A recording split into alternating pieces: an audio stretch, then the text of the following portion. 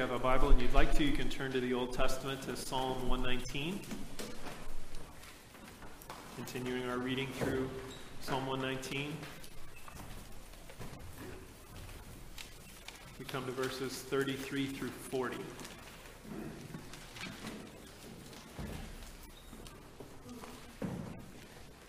Lend your attention, this is the very word of God. Teach me, O Lord, the way of your statutes, and I will keep it to the end. Give me understanding, that I may keep your law and observe it with my whole heart. Lead me in the paths of your commandments, for I delight in it. Incline my heart to your testimonies, and not to selfish gain. Turn my eyes from looking at worthless things, and give me life in your ways. Confirm to your servant your promise, that you may be feared. Turn away the reproach that I dread, for your rules are good. Behold, I long for your precepts. In your righteousness, give me life. Thus far, the reading of God's holy word. You can turn to the book of Hebrews.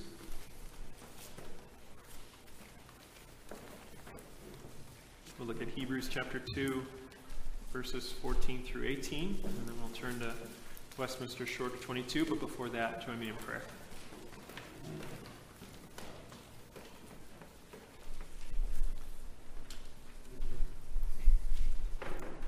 Lord, open our eyes to see wonderful things from your word. What a treasure it is to have your thoughts, to have your revealed will, and to have our great prophet, the Lord Jesus Christ, make known to us your will for our salvation by his word and by his Spirit. And so we ask that you would extend this gracious ministry to us even now, particularly as we would desire to have Christ exalted before our hearts, have our understandings enlarged in the face of the wonder, the mystery of our Lord, Jesus Christ, the eternal Son, the true Son of David, true God and true man, who came down for us, for our salvation, in demonstration of your otherworldly love. Inflame our hearts at this theme. Fill us with joy at the thought that we have been made his. Bind our hearts to him, for we are so prone to wander as foolish sheep when we have been given the Good Shepherd and shown his riches in the laying down of his life and in the supply of our guidance, our life, and the promise of sharing in his glory when he returns. Have your way among us by your word, even now, for we ask in the name of Jesus Christ our Lord. Amen. I'll read Hebrews 2, verses 14 through 18, and then I'll invite you to take a look at Westminster Shorter Catechism 22.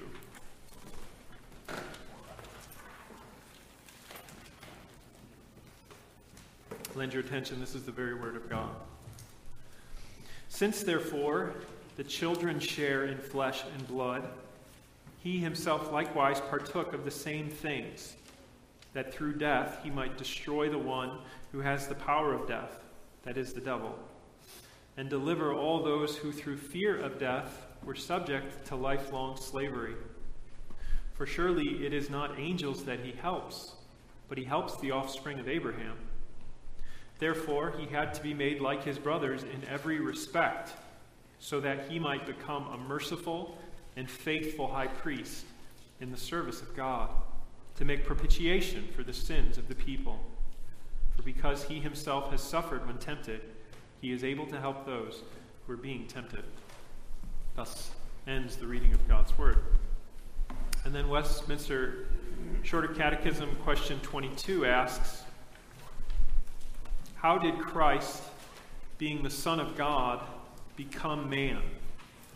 Christ, the Son of God, became man by taking to himself a true body and a reasonable soul, being conceived by the power of the Holy Ghost in the womb of the Virgin Mary, and born of her, yet without sin.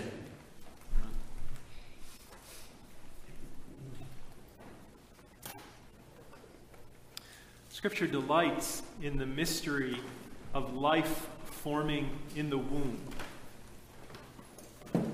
Psalm 139 reads thus, "For you formed my inward parts. You knitted me together in my mother's womb. I praise you, for I am fearfully and wonderfully made. Wonderful are your works. My soul knows it very well. My frame was not hidden from you when I was being made in secret, intricately woven in the depths of the earth. Your eyes saw my unformed substance." In the novel Peace Like a River, the narrator opens with gentle indignation at those who use the word miracle a bit too lightly. "I'm sorry, but nope," he remarks. "Such things are worth our notice every day of the week, but to call them miracles evaporates the strength of the word. Real miracles bother people." The psalmist doesn't technically call birth a miracle. He gets pretty close, though. He uses the word wonder, wonderful, which you'll find glossed in most Hebrew lexicons as miracle. He says birth is wonderful.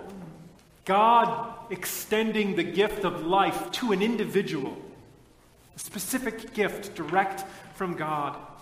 God extending care in that utterly vulnerable region of great mystery, the womb. God forming and fashioning the specifics of soul and body, a further extension of that great gift of his. It really is wonderful if you stop and think about it.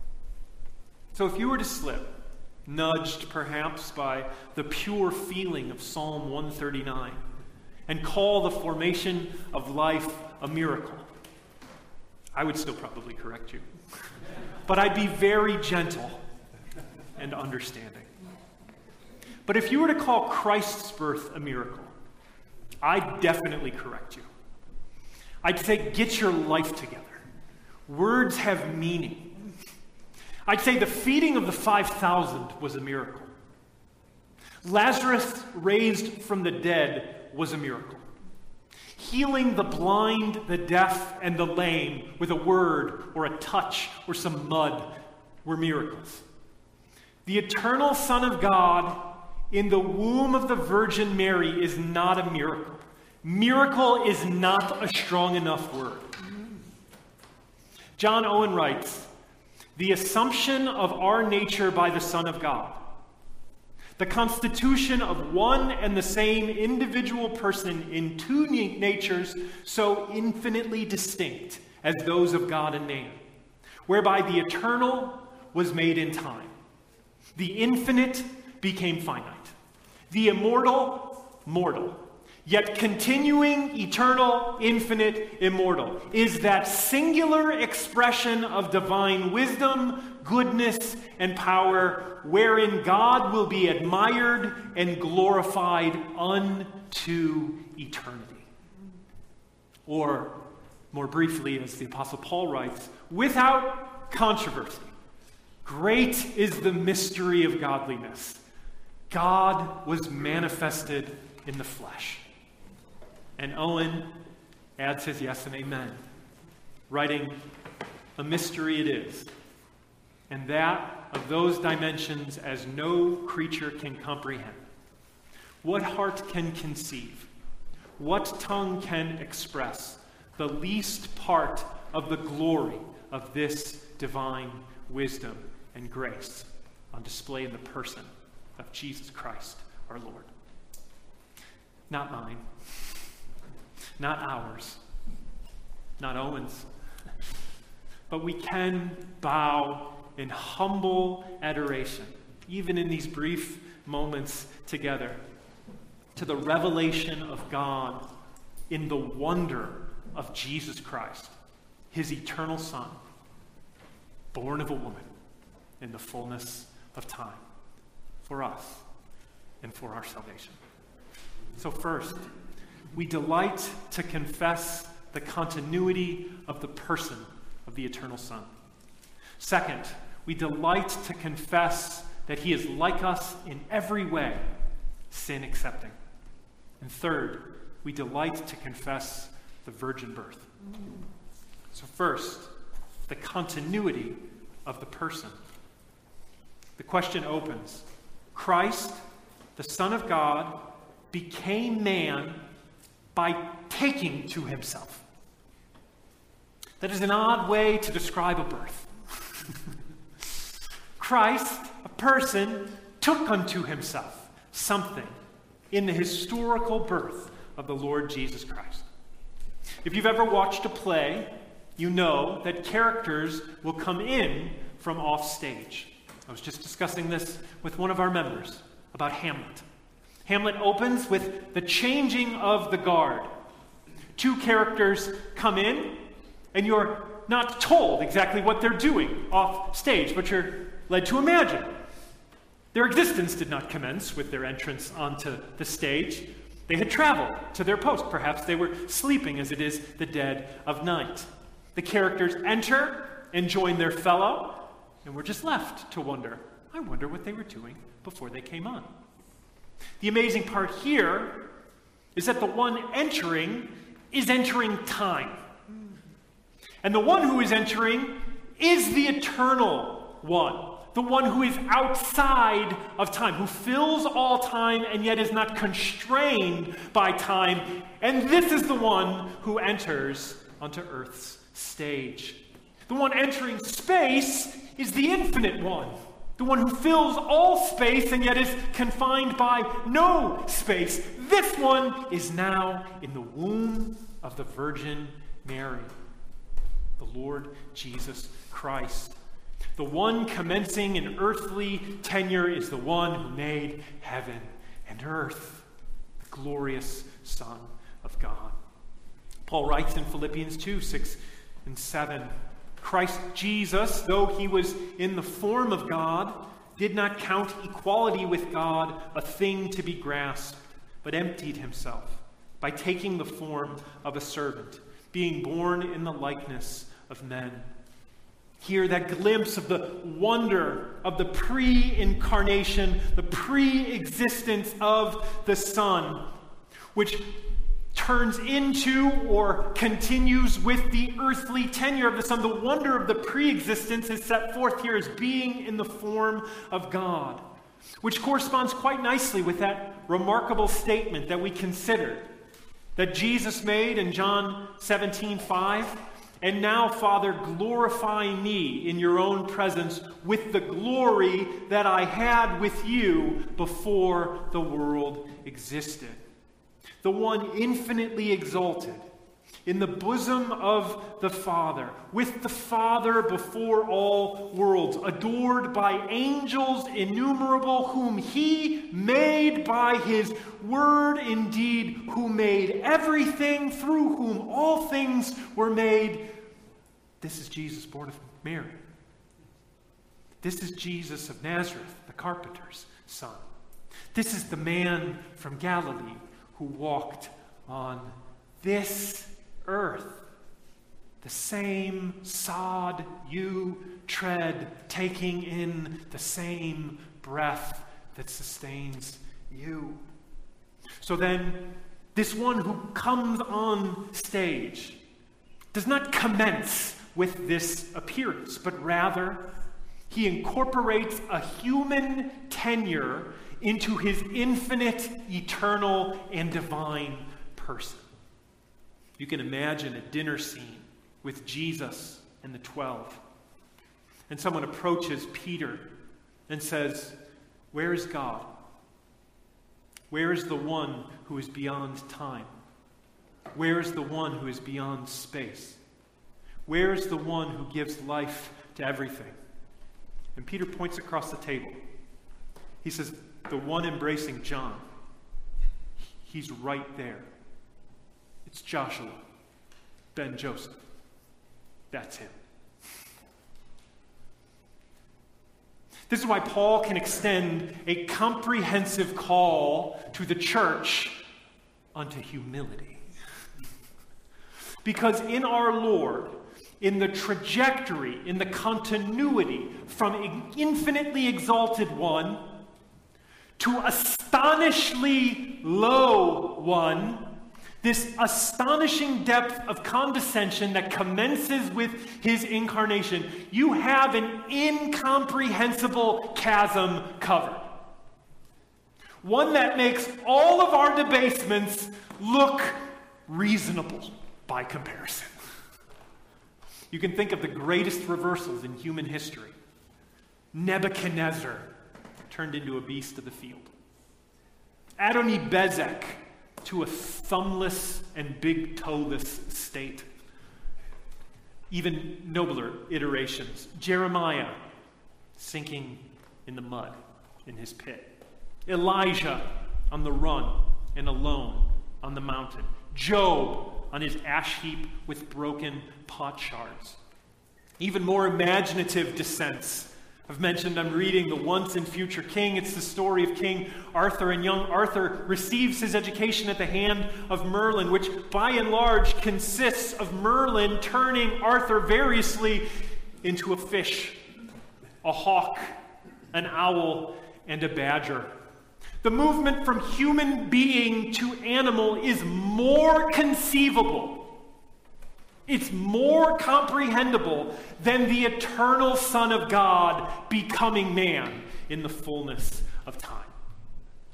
There's a continuity in the person, the one who is infinitely exalted with the Father in his pre-incarnation state and the post-incarnation person. Christ, the Son of God, became man, the one who made all things, uphold all things. This very one took unto himself a true body and a reasonable soul, which is our next consideration. He is like us in all things, sin accepted. The question goes on, by taking unto himself a true body and a reasonable soul. You can recall our passage from Hebrews 2. Since, therefore, the children share in flesh and blood, he himself likewise partook of the same things. Flesh and blood here is simply shorthand for true human nature. This is our nature set forth in the terms of flesh and blood. You can mark the specifics of this language in the answer, a true body and a reasonable soul.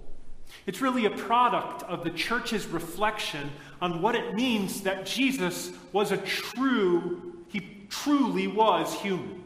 He truly partook of our nature. And these two specific instances, a true body and a reasonable soul, are set forth as what it means to be human. This is what it means to be human, to have a true body and a reasonable soul. Furthermore, these are direct refutations of errors that had variously assaulted the church in terms of the doctrine of Christ's person. These errors, in one sense, sought to magnify the wonder that Jesus Christ is true God.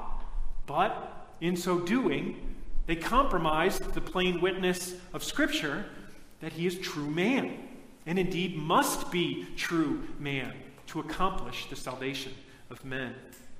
So when it insists that Jesus Christ took unto himself a true body, it has in mind that error of the church, that error that confronted the church called Docetism. When the Catechism says that Christ, the Son of God, took to himself a true body, it has in view the error that says he only seemed to be material. He only seemed to be flesh and blood. It's just an appearance but not the truth. It's like a mirage. You're walking through the desert, and the image of water, of an oasis, appears before you. But when you get close up, you realize that it's just an illusion. It's the figment of your imagination. So this error says the body of Christ is. The fact that he was material was simply an illusion. He can't be material because he's God, and God is a spirit. But you can think of those places in Scripture where it plainly sets forth that Christ has a true body. He sits by the well, conversing with the woman in Samaria in John 4. He's tired. He's thirsty. These are true needs of a physical body besetting him as they beset us. In fact, this is the astonishing backdrop to the Son's faithfulness in his desert temptation. He was bodily exhausted in every way. He was hungry. He was thirsty. He was tired. He was likely incredibly uncomfortable and beset with aches and pains. And so you can think of the pain that he experienced on the cross. When he was struck in the face, did it hurt? When the thorns pierced his head, was there blood? These were not the appearance of pains taking place in what appeared to be a body. This was true pain besetting a true man being born in our stead. We've had some real physical trials take place among us in our congregation, haven't we? Now, undoubtedly, all of us are going to suffer bodily in some degree or another, at some time or another. We have a Savior who has traveled the full spectrum of human pain because he took unto himself a true body.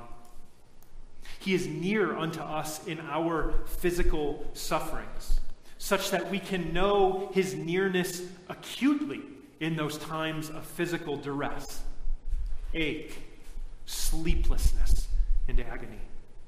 And his compassion burns for us not as a disinterested party, but as one who has suffered mightily. As a parent, you extend compassion to your children in all sorts of different capacities.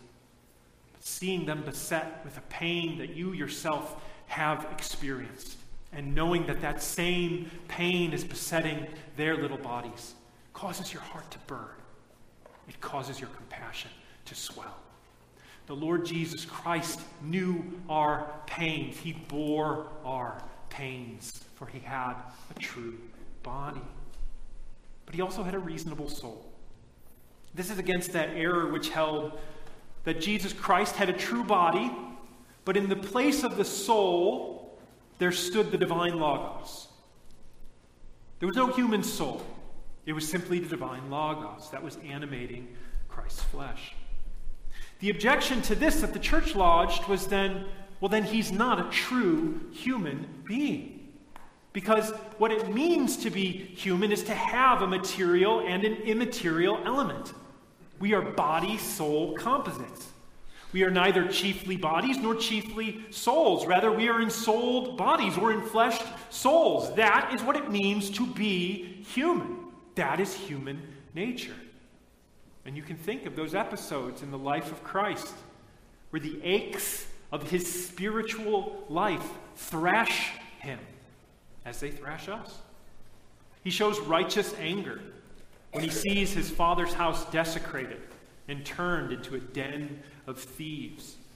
He shows righteous anger with James and John when they want to call down fire from heaven on an unsuspecting town. Our Lord is no stoic. These things elicit from him the appropriate and holy response from his soul. Indeed, the fulfilling of the law, summed up as what? Loving the Lord your God with all your heart, your soul, and your strength. This he fulfilled on our behalf. He shows griefs, pangs of soul in the face of Lazarus' death and the grief that was besetting his own community. He's constantly moved with compassion during his earthly ministry, seeing the people and considering them like sheep without a shepherd, and his heart inclines towards them. Or the Garden of Gethsemane, where the prospect which stood before him was enough to yield drops of blood sweating from his forehead. So deep was the anguish of soul that he was experiencing. Everything that we are as enfleshed souls or ensouled bodies, Jesus was, only sin accepting, which is our further delight. Hebrews 4:15, for we do not have a high priest who is unable to sympathize with our weaknesses, but one who in every respect has been tempted as we are, yet without sin. This is remarkable. For one truly only experiences the full power of something if one has been brought all the way through it. We throw in the towel very early in our temptations, do we not? The Lord Jesus Christ experienced the full onslaught of them being brought all the way through them as one who never gave in to that pressure. The glory of our Lord is here on display in his triumph through the difficulties assaulting the body and soul as the life of man. Think how often our own pains are the occasion for sin. Think how often our own grief, agony, pains in the spiritual life are the occasion for sin. Grumbling, complaining, seeking that which can be no balm or supply for what we're experiencing. The Lord Jesus Christ has known our pains, but he knew no sin. Righteousness was maintained throughout the entire course of his life of suffering. And for this reason, he is qualified and able and willing to extend to us the grace and mercy of which we are in so desperate need. So what better exhortation could there be in the face of this than verse 16 of chapter 4 in Hebrews? Let us then with confidence draw near to the throne of grace, where our high priest is seated. Confidence because he is like us and able to sympathize, because he has known our pains intimately, but also confident because he has triumphed over the temptations that come with pain, and thus he is able to extend that which is necessary to endure well through pain. In fact, he alone is the one who can supply this. Mark the great encouragement there is for the church here. So often we feel misunderstood in our temptations. So often we feel abandoned in our temptations. The doctrine of Christ plainly states that not only are you not abandoned, you are most intimately understood and welcomed at the only place where there is a reasonable supply of the very thing you need to endure in faith and hope and love, regardless of what is assaulting you, body or soul. This is the glory of Jesus Christ on display as we draw near unto him to receive what only he can supply. And last, we delight in the virgin birth. This is how the question ends. Conceived by the power of the Holy Spirit in the womb of the Virgin Mary. In Matthew's Gospel, Matthew cites Isaiah 7:14, which reads in its original, "Therefore the Lord himself will give you a sign. Behold, the virgin shall conceive and bear a son, and shall call his name Emmanuel." You can hear all the essential ingredients of the doctrine of Christ's person in that very statement. The virgin shall conceive and bear a son, true man. And he shall be called Emmanuel, which means God with us, true God. But what I want to point out is the fact that the virgin birth in the Isaiah passage is called a sign. Donald McLeod, I think that's how you pronounce his name. My apologies if it's not. He suggests 3 ways in which the virgin birth is a sign. And the first of which is the only one I want to draw attention to. He says it's a sign in that it highlights the essentially supernatural character of Jesus and the gospel.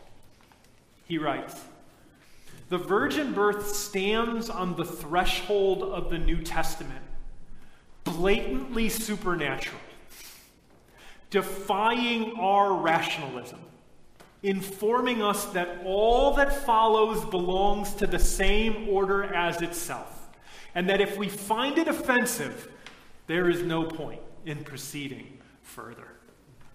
Owen is right to highlight the chief wonder of the incarnate Word. But everything that follows from the incarnate Word is too wonderful for words. We confess that Jesus was born of the Virgin Mary by the power of the Holy Spirit. We believe that because Matthew and Luke explicitly say that. We do not believe that because we comprehend that. It is a grand mystery over which even Scripture itself draws a veil, as the angel announces to Mary that the power of the Most High will overshadow you. And he shall be called holy, for he shall be born of the Holy Ghost. There is not much you can say beyond the wonder that the virgin conceived and this was of God. This was the doing of the wonderful one. I can barely comprehend how my limbs were knit together, how my immaterial and material substance commenced in the dark waters of my mother's womb. Here we have something that exceeds that by an infinite degree. Luke 1:35, "And the angel answered her, the Holy Spirit will come upon you, and the power of the Most High will overshadow you. Therefore, the child to be born will be called Holy, the Son of God." Not only was the woman a virgin, not only was the holy influence bringing forth life in her, both in something new of the human nature prepared and in the entrance this afforded into time and space for the pre-existent Son of God. The wonders which took place there are too high, too wonderful, and too numerous to identify and comprehend. And that seems to be the point MacLeod is making in calling the virgin womb a sign. Christianity is not anti-intellectual. Make no mistake. Christianity does not call us to put aside our minds. It calls us to exercise our minds. But at the same time, Christianity disdains justifying itself at the fallen bar of man's reason, as if the only things that can be are what have been. The only things that can be are what we can comprehend. Perish the thought. In fact, God seems to take a holy delight in offending human fallen reason. Isn't that what Paul says? God chose what is foolish in the world to shame the wise. Virgin birth's impossible. That's foolish. Yeah, that's kind of what he does. Having it here at the commencement of the gospel narratives prepares the heart for greater wonders, for gifts that are rich and indescribable and incomprehensible, but it also shows us what's necessary to enjoy it. A heart that postures itself in humble awe, that receives what God is willing to give and says, "Your name be praised." Let's pray.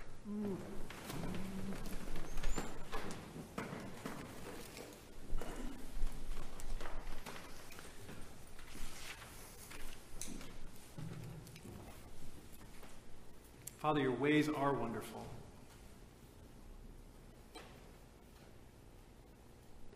How vast, how immeasurable, your wisdom and your power and your goodness on display in the Lord Jesus Christ. As you sent forth your Son, born of a woman, born under the law. Father, may we never tire of considering your glory on display in Jesus Christ, in who he is and what he's done. and what he will do when he returns for us, to bring to completion those blessings which he brought to pass by his wonderful life and death, resurrection and ascension. Cause our hearts to marvel, O Lord. It is difficult for us to rise in the consideration, and yet you are one who condescends to meet us, to raise us up. We ask that you would be pleased to do this very thing, for we ask in Christ's name. Amen. I'll invite you